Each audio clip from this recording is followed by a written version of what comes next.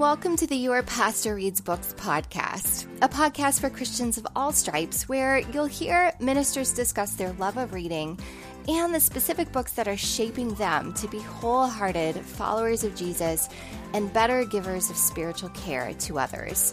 I'm your host, Heather Weber, and I hope you enjoy our first season of conversations with ministers about the books that they read.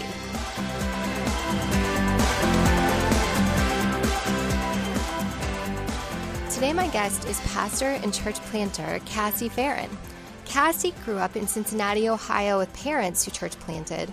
Knowing that she was called into ministry from a young age, she moved to Springfield, Missouri to pursue a BA at Evangel University, and then an MA in communications from Missouri State. Cassie married her husband Alex in 2017. Currently, she's a lead pastor at Midtown KC Church, the church she and her husband planted and both lead together. Additionally, she teaches public speaking at the University of Missouri, Kansas City. Recently, she started a local network of women pastors called Women Ministers in KC. She has a passion to mentor and train young female ministers and see both men and women walking side by side, leading the church into the next century.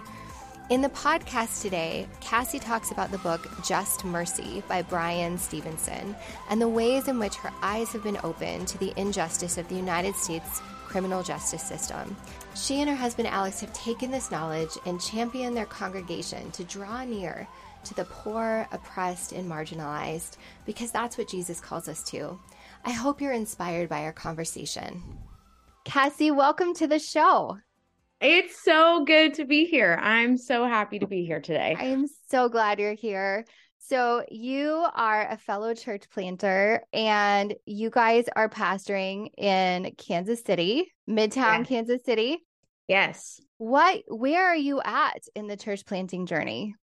Yeah. So crazily enough, we had been planning to move to Kansas City and plant Midtown all the way back in 2019. And so when the pandemic happened, we prayed and fasted, and we still really clearly felt like we were supposed to move here and do this. So I don't know what possessed us, but we decided to quit our full-time jobs in the summer of 2020 and move to Kansas City to plant Midtown. And so we basically did the whole work of what, we call pre-launch phase in the church planting world from the moment we moved to Kansas City to the fall of 2021. And that's when we officially launched Midtown Church, September 19th, 2021. Wow. So we've been open a little over a year now. Wow. Wow. It's been incredible. What did pre-launch phase look like for you guys to get you to opening? Because I think a lot of people have a different type of pre-launch phase, maybe than what you guys did. Yeah. We, even prior to COVID happening, we were really captivated by what the Underground was doing in Tampa, Florida, Tampa Underground. And then, I really do feel like this is divine in a sense. Kansas City started what's called Kansas City Underground, which is the first time that the Underground had ever been any other place outside of Tampa.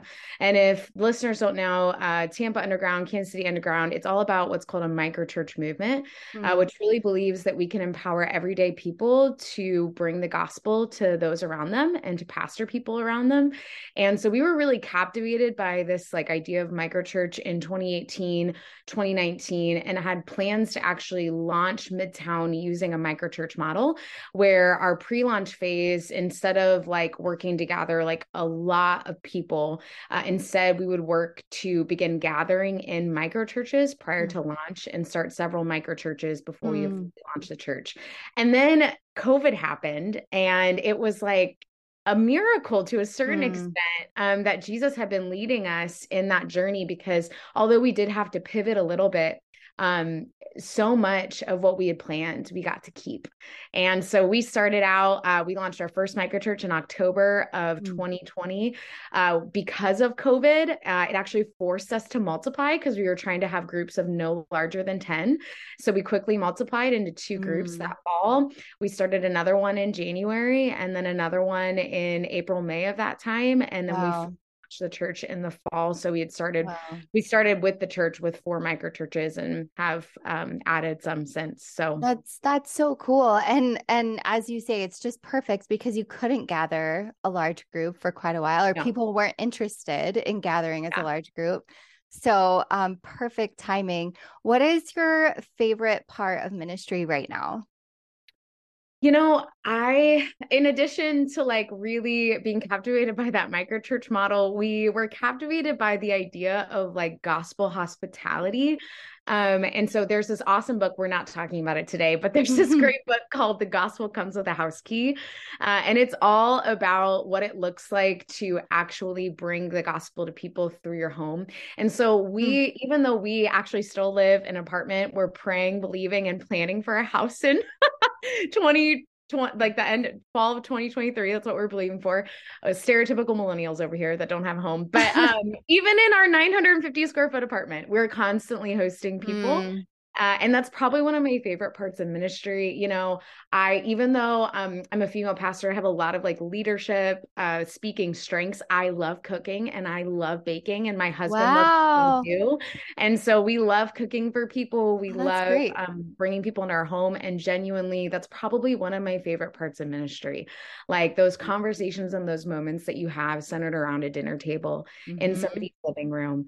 I have had more meaningful conversations and seen like more light bulb moments and transformations happen in that context than maybe even on a Sunday morning. So that's probably my favorite part of ministry right now. That's so cool. When I started out in ministry, like I didn't necessarily know how powerful what you're calling gospel hospitality is. And I was part of a growing, developing church, and I was very like involved in like the mechanics of growing programs and things like that. And I was a mom of young kids. And my husband was not in ministry with me. And so it wasn't until much later that I was like, oh my gosh, we having people over is like being hospitable to people is like the secret sauce of ministry. And just last Friday we had like some former city churchers, and we were kind of joking, like we had a millennial and a Gen Z and a couple of Gen Xers around the table, and we were talking about atonement theories and social justice and Elon Musk Love for it. whatever reason. But yeah, so I love that you guys both love cooking. That makes it a lot easier and more It fun, does. right? Yeah. Yeah. I like had, because of some health stuff, I actually had to go gluten-free and dairy-free a couple Mm, years ago. And it's so interesting when you are forced to cook with very little ingredients, you learn to like actually have to cook well. yeah. And so it's been like really fun, just like experimentation hobby, even for my husband and I together, something that we love to do. And so, Mm, yeah. that's great. That's great. Well, Cassie, I think you are a very smart woman and an amazing communicator. I'm just saying that for people who don't know you. And you're also a reader. And so I'd love to know, like, how did you become a reader? Like, what does your reading life look like these days? Yeah, so it probably would surprise most people to know me now that I actually really struggled with reading, and I was really behind in reading when I was in elementary school actually. Oh, I hated doing it. I didn't like even want to get better at it, and I was not very good at it. And at one point I was pretty young for my grade, and I think there was even some conversations with my mom and the teacher about maybe like, let's give her another year. And mm, in third grade, I stumbled on the Chronicles of Narnia, mm, and my 8-year-old self just like fell in love with the Chronicles of Narnia. And within like a year, I had read every single one of them. In like talking with my parents now, I genuinely think I could not stand the like boring little books that were being yeah. given to me as a Yeah. child. And I wanted something that was challenging and engaging and imaginative. And so C.S. Lewis really like created my love for reading. And ever since then, my parents would find me like 8, 9, 10. I'm like, it's 11 o'clock at night. I'm under the covers with a flashlight, like that scene from Harry Potter. I mean, that Uh-huh. was me, as a little kid. And I loved it so much. That's what I'd spend my summers doing, was reading. And that was Wow. good because I went on to get my master's in communications, and you have to read a lot for that. Yeah. And then obviously I pastor now, and personally really feel like an integral part of pastoring is reading. So, Why? Tell me why that is. I think a lot of the times people want to know like the secret sauce to understanding the Bible, or like think that you've got to go get, Bible degree, which let me just say, Bible degrees are incredible. Like I got a degree from a Bible school. I think it's amazing. I want to go get a master's, probably in divinity eventually one day, but not everybody can do that. Yeah. Nor are they able to do that. And when it comes to like the day-to-days of pastoring and sermon prep, like I'm only as smart as the people that I read. And so people all the time, they're asking me like, as a pastor, you just like get how to read the Bible and know what it says. I'm like, actually, no, I just read a lot of people that are way smarter than me. And you could do it too. Yeah. And I'll send you 3 books to go do that, and you'll have a blast and you'll feel like you have the secret sauce now.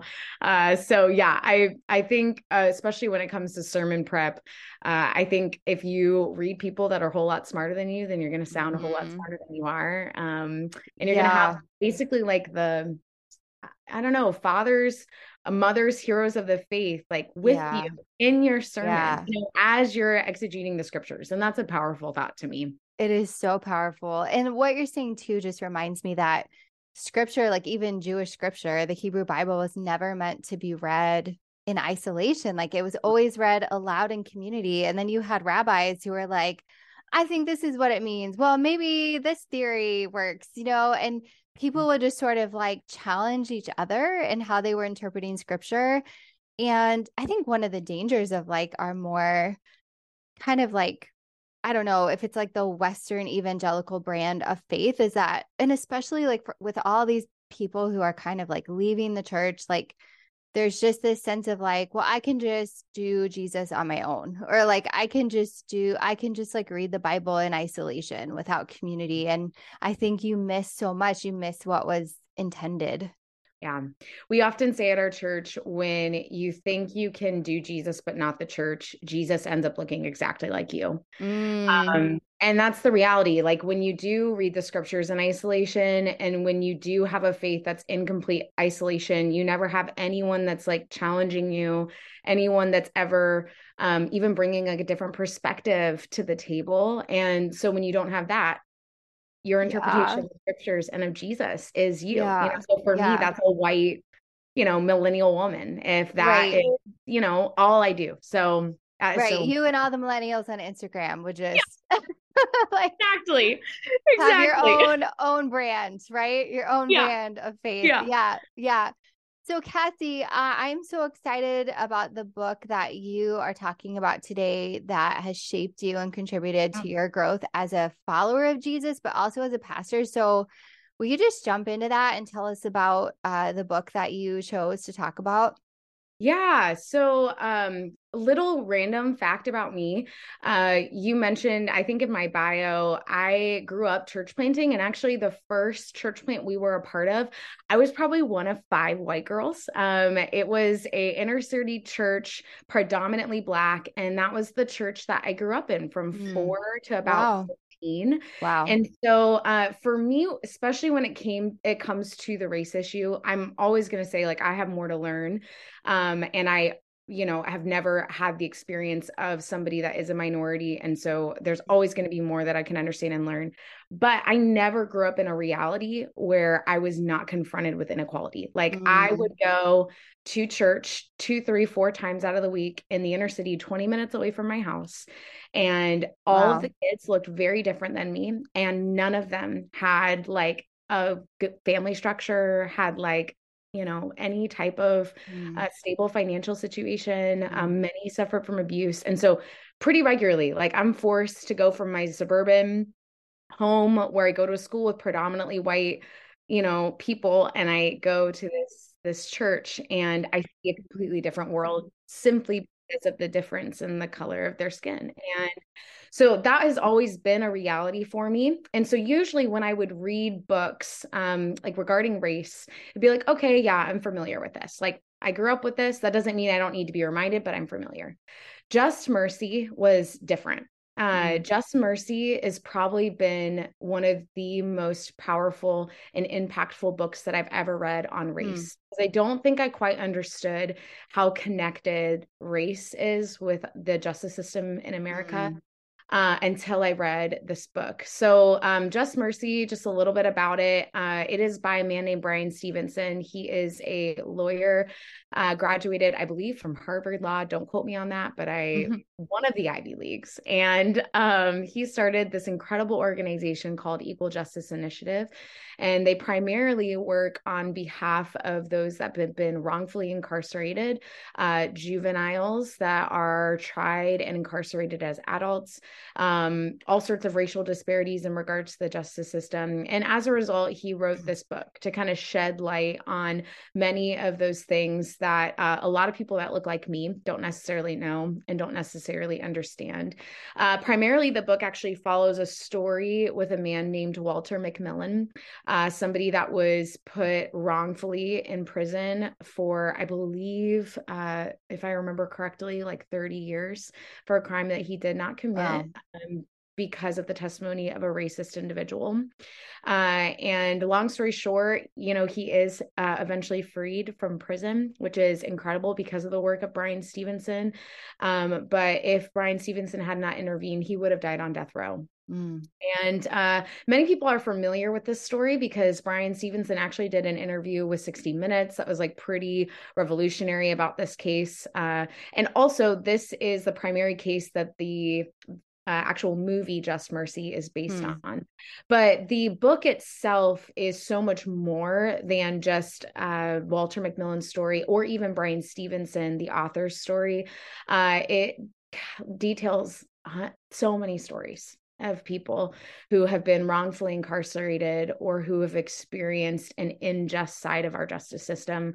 Just to name a few names, because I think the names are important. Horace Duncan, a man with intellectual disabilities who was executed anyway, as the Supreme Court did not rule on unlawfulness of that practice until June of 2002.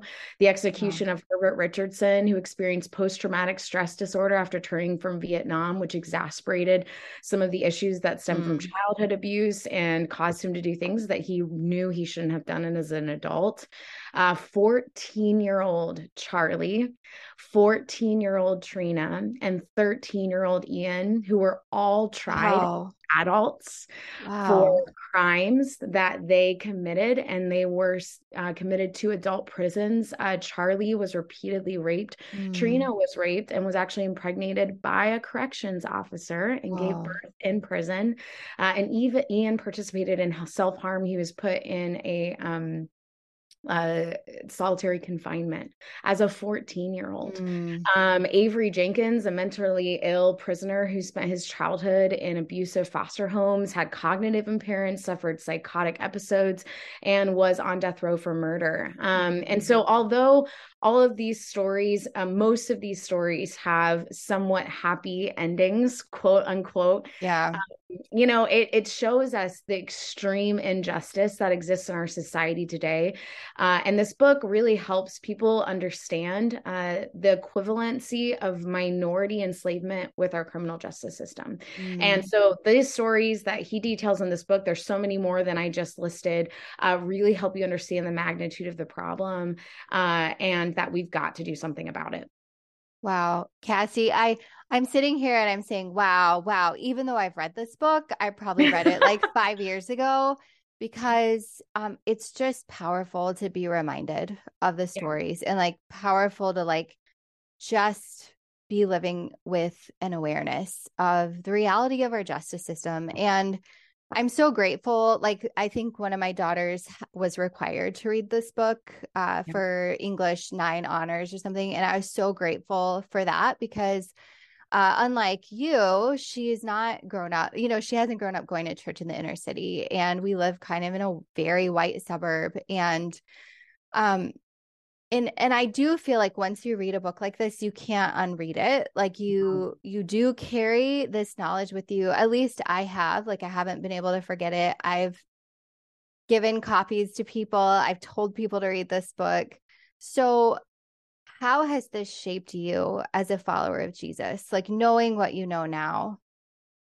Yeah. One, your daughter has an incredible English teacher. That's awesome. Yeah. That book was assigned. That's amazing. Yeah, I think it has shaped in a few ways. So, number one, at our church, we have some shifts. We always talk about like these are some shifts that we have to make as a church in order to really not only renew kind of the reputation of the church in our area, but also to really show people who Jesus is. And one of those shifts for us is we have to shift from only certain people or ministries are called to serve and love the poor, oppressed, and marginalized to all are called to serve the poor, oppressed, and marginalized. I think a lot of the times in Christian circles and even in society, it's like, oh, so and so does that in that ministry, or oh, these nonprofits over here, they help with that.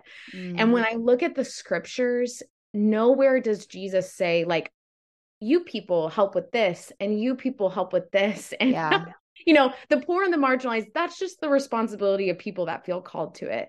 No, over and over and over and over and over again, Jesus not only elevates the status of the poor, but like we're mandated to care for them. We see in Luke chapter 6, Jesus say, "Blessed are you that are poor, for yours is the kingdom of heaven." So like the individual that's out on the street or my neighbor next door who's low income, like they're closer to the kingdom of Jesus, at times than I am. Yeah. In Matthew 25, whatever you do for the least of these, you've done for me. Like Jesus makes it clear that neglecting the poor is the same as neglecting God.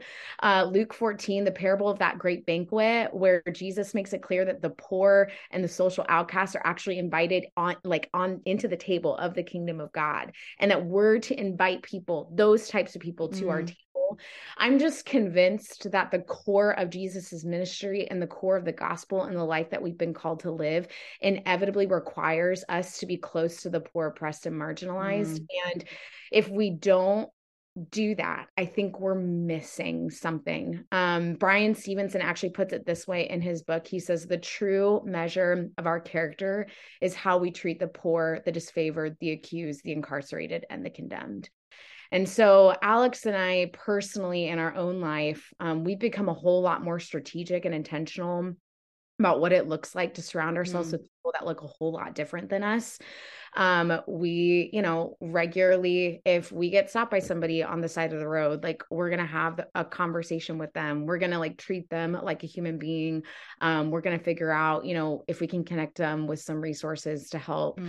Inevitably, when someone calls the church and it's, 18 degrees outside and they don't have a place to stay, we are not going to let them stay on the street in dangerously cold temperatures. When there is an issue of inequality in our city, that's something that we're going to work to address. And so I think, Just Mercy has reminded us once again of the necessity of being in proximity to people who are poor, oppressed, and marginalized, and of like our gospel mandate to actually be a part of that process. So I think that would be one really big thing for us. Yeah.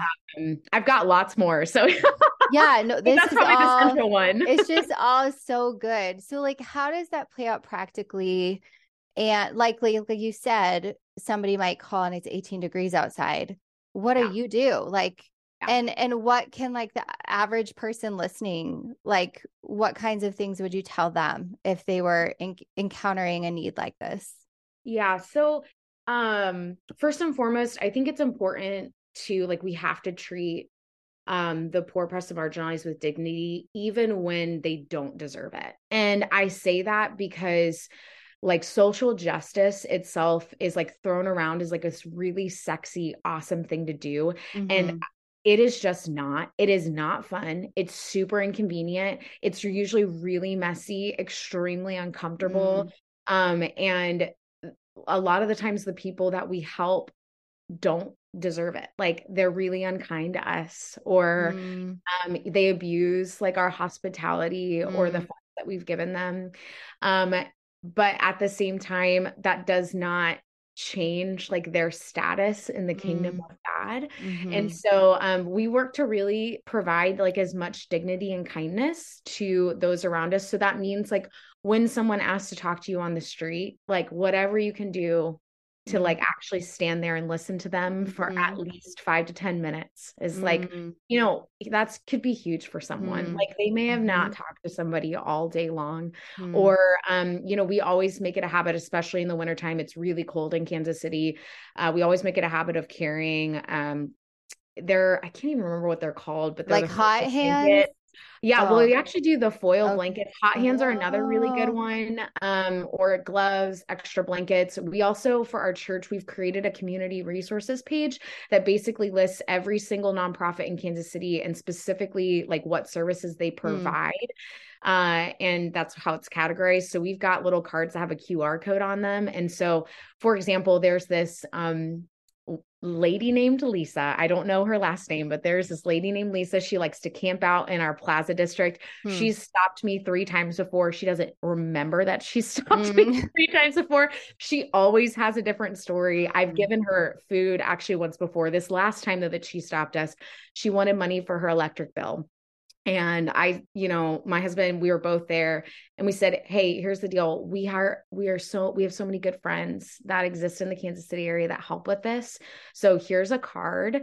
Use this QR code. Everybody has a cell phone nowadays. Yeah, it's true. It does not matter if you are houseless or not. Everybody has a cell phone. Here's a QR code. Go to these resources, reach out to us. There's a contact. We'll even help you get your electricity bill paid. And so, even with, those individuals that you might be a little bit wary of that you've helped in the past, but and it hasn't really gone well, still figuring out ways to empower them and give them dignity.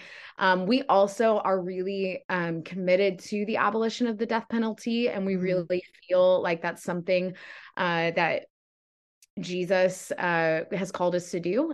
We take Jesus pretty literally when he says, do not murder, and anger is just as bad as murder. And so for us, we're pretty actively involved in the Missourians Against the Death Penalty here in Kansas City and in Missouri. We actually have a guy that attends our church who works for the Innocence Project. He's a lawyer. And there was one particular case actually, which we kind of got our church involved with this last year in regards to that specifically. So, wow.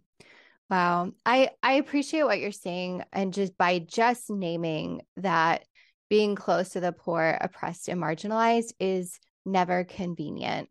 Yeah. And it's not like the needs pop up in your free time. You know what I mean? Or like, when you have lots of extra money or resources to give away. And, I remember the feeling of, because in the winter times where we were meeting for church, we would have people who would come seasonally. It might be a different crowd every year.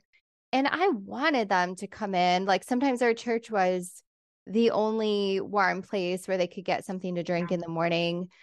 But just knowing there were always going to be interruptions, there was always going to be this potential for like other people to feel super uncomfortable or for someone to be inappropriate, just straight up inappropriate.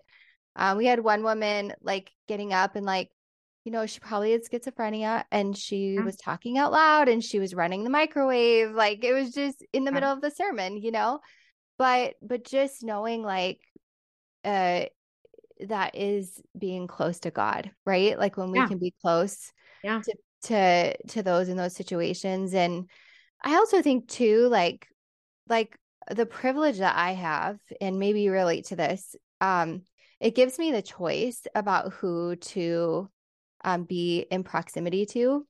And like I've, made some income being a substitute teacher, and I know I can go to the high school that's closest to me. And it's got a large population of like upper middle class, mostly white kids, who don't have as much like, like food insecurity or home insecurity. And because of that, there are fewer behavioral issues. Right. And I know that like, it's going to be a fairly stress-free day, depending on what class I pick, but then I was approached about doing a long-term sub job for a music teacher who travels to like 6 different schools for like little, like elementary school kids. And as I was debating it, like, oh, do I do this? I don't know. And I really felt like the Lord was reminding me that, when you give a cup of water to a child, um, it's like doing it for him. It's giving him a cup, and just knowing that, like, this teacher, I left this part out, but this teacher had said, honestly, what they really need is someone to care for them while Yeah. I'm on maternity leave, because it's the one or two moments in their day where they're like one-on-one or one-on-two with an adult. And a lot of these kids come from resource insecure Yeah. homes. They come from abuse. Like, one girl's father was shot this summer. That's a lot to carry, like, as a teacher, to put yourself in proximity to all of the need. But I said my yes because I felt like the Lord was reminding me of just what you're talking about. And as stressful as it might be running to 6 different schools and figuring this all out during the week, I just, like, have to remember, like, that's why. Like, that's why I'm giving my yes. And it's not so that I can necessarily advance all these kids to the next level, on their Yep. instruments. Yep. But it's like truly to provide, like, the peace of Christ and the care of Christ in those moments. Yeah. So how has your church responded to this? I mean, and before you Yeah. answer, I will say that I know, as a church planter, you set the culture of the church Yes. before there's anything Yep. people can, like, resist. And Yep. so I know that you can kind of do it how you want, Mhm. and if people don't like it, they just don't come. Exactly. It's So, right. great. It's like, it's amazing. I love it. It's one of the great things about being a church planter, because there's nobody who's been there for 40 years who's saying we've always done it this way and it can't be done a new way. So Right. how has the response been in your community, in your Yeah. congregation? Yeah. So, I'm glad you asked this question, because you were mentioning, what do you do when someone comes in? And, Mm-hmm. we actually pretty early on discovered that the best way for us to welcome people and host people well is when we had somebody come into the church that you can obviously tell, they are struggling, whether that's with Yeah. houselessness or, being able to bathe regularly Or or mental health. Yeah. all of the things. Yeah. Mm-hmm. We actually, all of our leadership team knows you are fair game to be grabbed Mm. to be like that person's buddy all day. Mm. Mm-hmm. And for us, like, it does a variety of things. One, it makes sure that that person feels like loved and cared for, that they're Mm. listened to. It's not like a guard. It's Mm. like, I'm getting to meet a friend Mm. who like actually wants to talk to me, that's not like afraid of me or is going to ignore me. The other thing it does too is I know generally pastors have concerns about like their kids, right? The kids that are in the Mm. church Yeah. and safety. Mm-hmm. And so the other thing is that it does is it kind of removes some of those fears for Yeah. even me as a pastor, because I'm like, so and so's with them. Like, they're going to make sure everybody's fine. Like, Yeah. nobody's going to be hurt. That's good. Nobody's going to be harmed. So it removes a lot of that for us as well. And then we are always, always, always, always, always, our first point of attack is going to be, how can we partner you with somebody that already exists in this community, Mm. a nonprofit that exists in this community, or a government resource that exists in this community to help you? Because Mm. I think we kid ourselves as pastors when we think like we can be the best social worker or Yeah. can be the best, counselor or whatever that is. And there are so many incredible nonprofits in Kansas City that do it so much better than we do. Mm-hmm. And so it's always going to be the first line of defense. And when that fails, because sometimes it does, when that fails, that's when we figure out how we can help step in and do what we need to do to help that Yeah. person. So that's one way that we've kind of dealt with it, even just like on a Sunday morning type of Mm-hmm. basis. I will say this though, although the millennial and the Gen Z generation, they wave the banner of social justice and they post the black squares on social media, very few actually put feet to that call. And it is one of our biggest challenges as pastors and as a church to say, I'm so glad you care about that. Now show me you do. because words only go so far. And if you are willing to put a black square up on your Instagram, but you are unwilling to get to know your low income neighbor who may need help with groceries that month, then something wrong like has happened Yeah. here. Like we Yeah. have a really big, not just ideological chasm, but like a faith Mm-hmm. chasm, because Mm-hmm. we are people that are called to actively like live out gospel, not just know it. And so, Yeah. that is something that we really do have to consistently challenge our people with as a church. That's why it's one of those shifts for us. Like you have that mandate. And we do that through a variety of ways. We do a monthly serve event, which is with a local nonprofit. So Mm. every single month we serve with a local nonprofit. The one that we most frequently serve with is actually a nonprofit that helps provide resources and housing to Hmm. Congolese refugees that gets centered here in Mm. Kansas City. And that's been huge for our people on the race issue, on the Wow. culture issue, on Wow. the like poverty spectrum, all of Mm. that. Because we work alongside many of the refugees as we're also like helping to reno a house or whatever. Sure. Sure. So that's been a great way of kind of helping people because the first step is just proximity. Like you've got to Yeah. force somebody out of their comfort zone, to be in it's uncomfortable. Like there is no, we always tell people like serve days are incredible, but like they are going to be uncomfortable, especially when you Mm. first start. Like you're gonna have a hard time understanding what someone's saying because English is not their primary language. Mm. Like somebody is going to smell really bad. Mm-hmm. The Mm-hmm. workday itself might be really hard. Like the Mm. house that they may buy to redo, like there may be a drug addict next door and really, Yeah. Could really be full loud of dogs. mold. Yeah. Yeah. I mean, Yeah. so the first step is proximity. And I think so many of our people have taken that first step. And it's cool when you see individuals have aha moments, Mm. when they're just forced to get into a different neighborhood, Yeah. they're forced to meet somebody that looks and sounds a whole lot different than they are.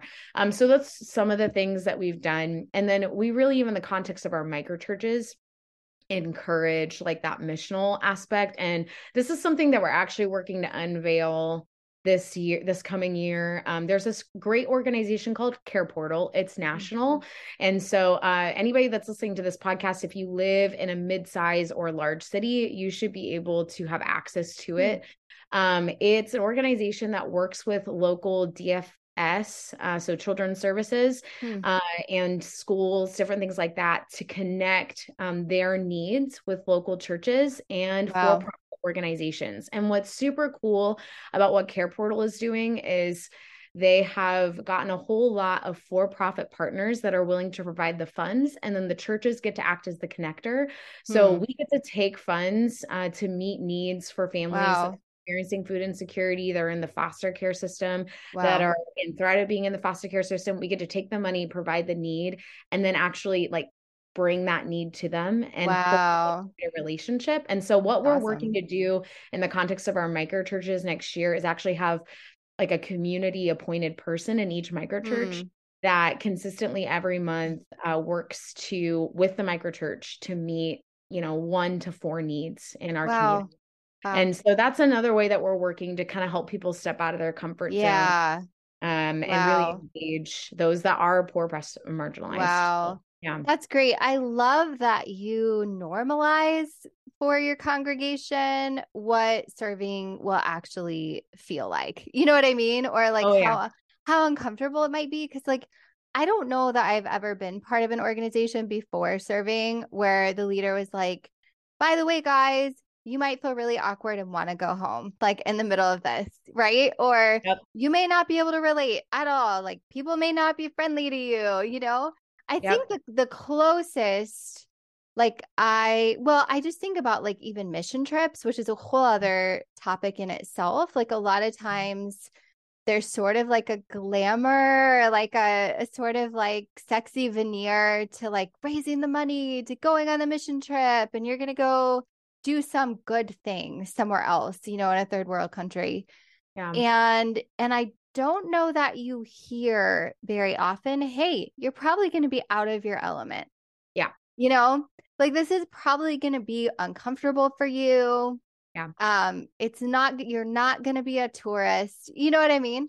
Correct. Yes. And I so appreciate that you do that for people, and just even for the people listening to think, okay, this thing that Jesus is asking us to do, we should expect it to be hard. Yeah.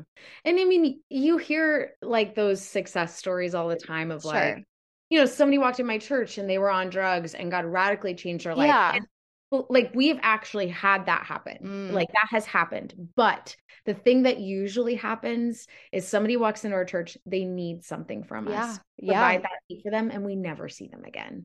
Yeah. And that that is what Jesus called us to do, to like give as if it were him and never expect anything in return. And that is more often what this is going to look like than that radical, miraculous experience. Yes. It just is. And I wish that was different. I wish everyone would be radically transformed by Jesus, in a 30-minute, 45-minute sermon, whatever. But it just doesn't happen that way. But that is still exactly what Jesus called us to do, like to actually give without expecting people to come to our church, like without expecting them to handle it well, without expecting them to say thank you, without expecting them to even be nice to us. Like I can't tell you how many rude people I have helped clothe and feed. Just I can't, like, so many. And it's just true, and here's the thing, like, and this is really why Just Mercy is so powerful in society. We tend to persecute those that were persecuted themselves. And so, almost every single individual in prison at some point in time experienced like poverty, food insecurity, abuse, most abuse, foster care system, neglect. The statistics are like out of this world. And so we tend to turn around and like persecute those same people. And the reality is most people that I will help, life has never been kind to them. So why would they be kind to me?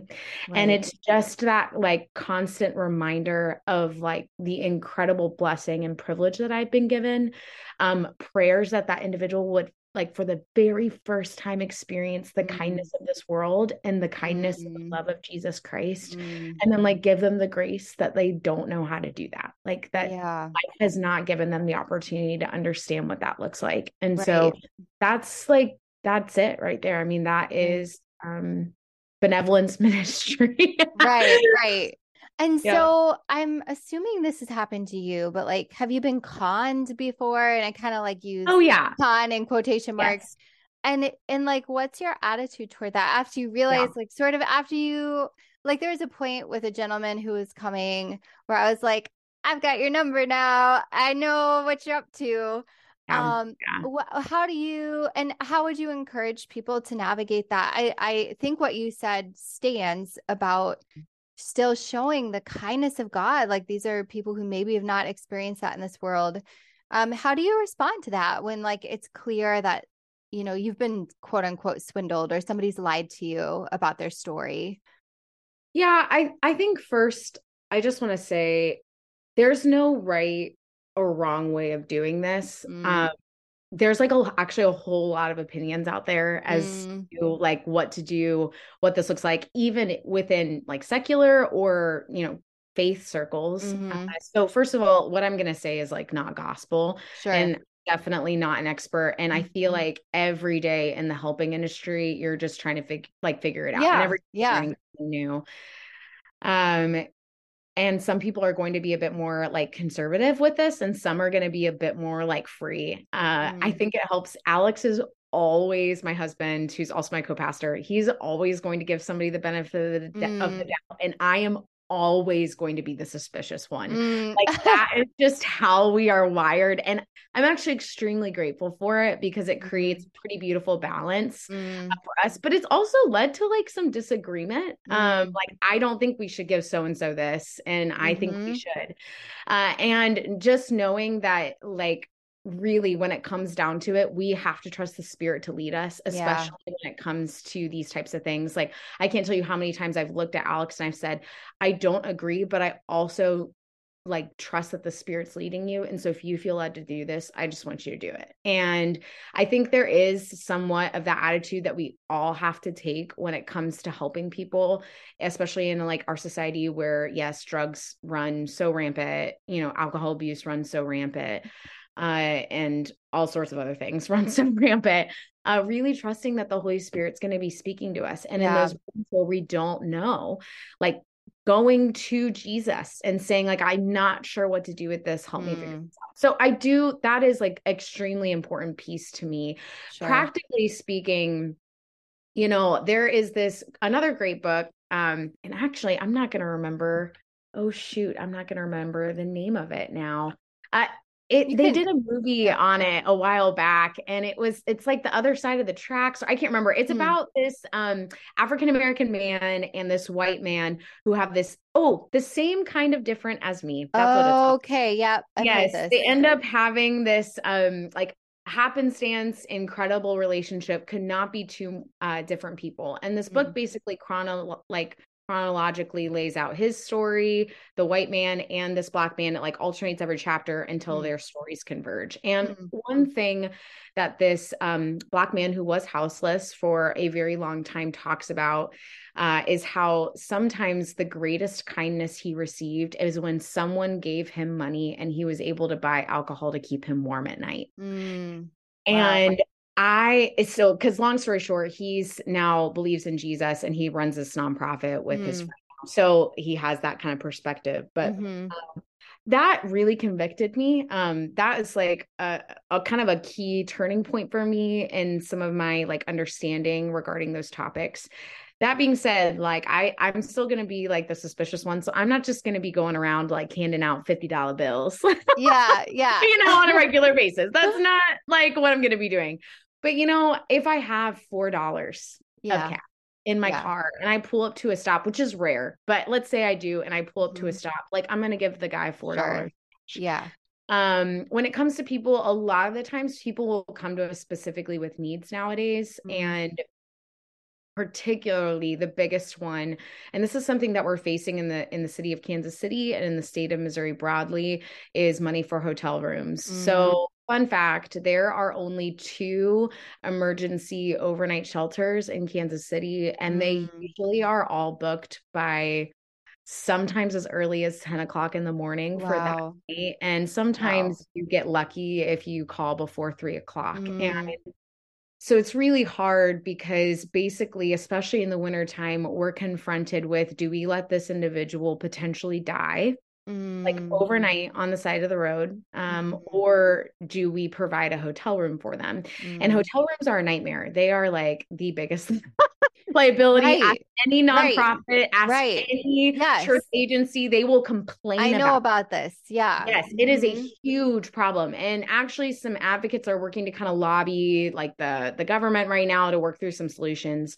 That's probably been one of the bigger pain points for us, because here, like inevitably what will happen is someone will smoke in a room and you will have to pay for a smoking charge. Right. And that, I cannot tell you how infuriating that is, but it's happened to us before. Wow. And so, when that does happen, a great example, we had a man, this happened, he called, we decided we would go ahead and do a hotel night. There was all the shelters were booked. It was supposed to be like, I think that night it was supposed to be down into the single digits. And so we booked him a hotel room and he smoked up the hotel room. And the next morning, Alex goes in to pay for it. And they're like, this is an extra $250 charge because of this. And the guy, he denies that he did it, all this stuff. And Alex, he gets into the car with Alex, and Alex is headed to go drop him off somewhere that he wanted to be dropped off.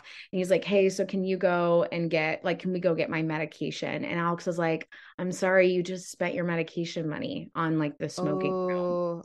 And so that's what we've got. Like that's the situation we're in at this point. Yeah. And I was kind of upset. Like he wasn't super happy that was Alex's answer. But there does come a point where you have to start helping people understand, some of the consequences of their actions. And you yourself like have to have like enough dignity and even integrity as a steward of not a nonprofit with funds that people have generously given. Yeah. Say like, hey, we would have loved to do this for you, but here's where we're at now because of X, Y, and Z. Yeah. And so, yeah, it's just, working to Good. have those really candid conversations with people and like help them understand, we love you, we care for you, but we're a nonprofit organization. We use this line all the time. We're a nonprofit organization. People give generously to this like organization. There's only a certain amount of money that we can donate every single month to these types of things. Right. And we've run out, even saying things like that.